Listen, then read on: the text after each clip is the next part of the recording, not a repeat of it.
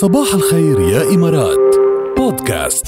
هل بطلتي تحبيني ولا يدك تغبريني؟ هلا اذا شمت له ثيابه وسالته وين رحتوا وين جيتوا وين كنتوا مع مين قعدتوا ليش تاخرتوا ليش ما جيت قبل وليش ما هيدا وليش ما حكيتني وليش تليفونك مسكر وليش عرفتوا كيف، اذا سالته هودي السؤالين ثلاثه البسيطين بيتضايق، واذا ما سالته بيعمل غنيه عم بيقول لها بطلتي تحبيني. شو بدك يعني شو المطلوب؟ ها نوجه هذا سؤالي لنقول سعادي نخلي.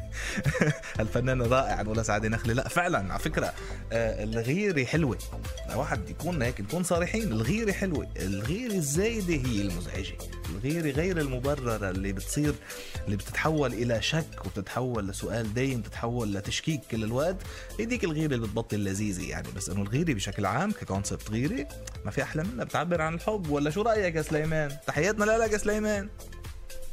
هلا يا هلا فيك. اهلا بالقوم. شو سليمان بتغار انت يا سليمان؟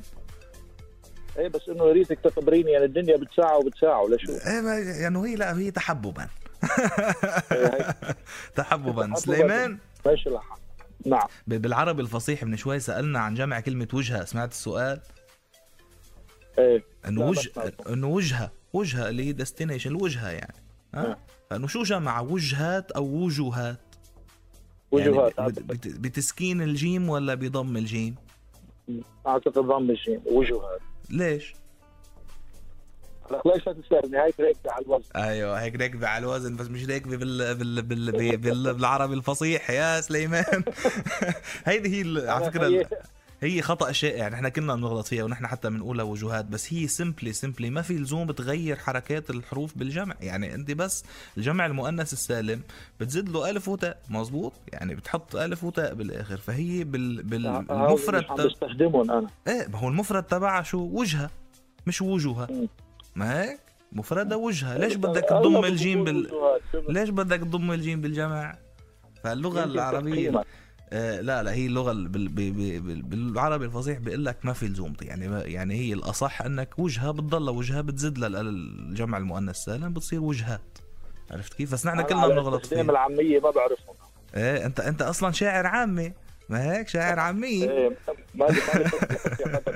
لا والله شوف أنا بتعرف أما أعرف هذه المعلومة كنت أقولها وجوهات كمان على، عرفت كيف؟ يقول على طول إحدى الوجوهات، بعدين انتبهنا إنه هي وجهات يعني عرفت كيف بتضل ساكنة الجيم. مستخدمة شائعة خطأ يعني. إيه إكزاكتلي، هيدا هو الهدف من بالعربي الفصيح. بقى بالعامية هلا مش بالفصحى، في شعر اليوم ولا ما في؟ في على طول في.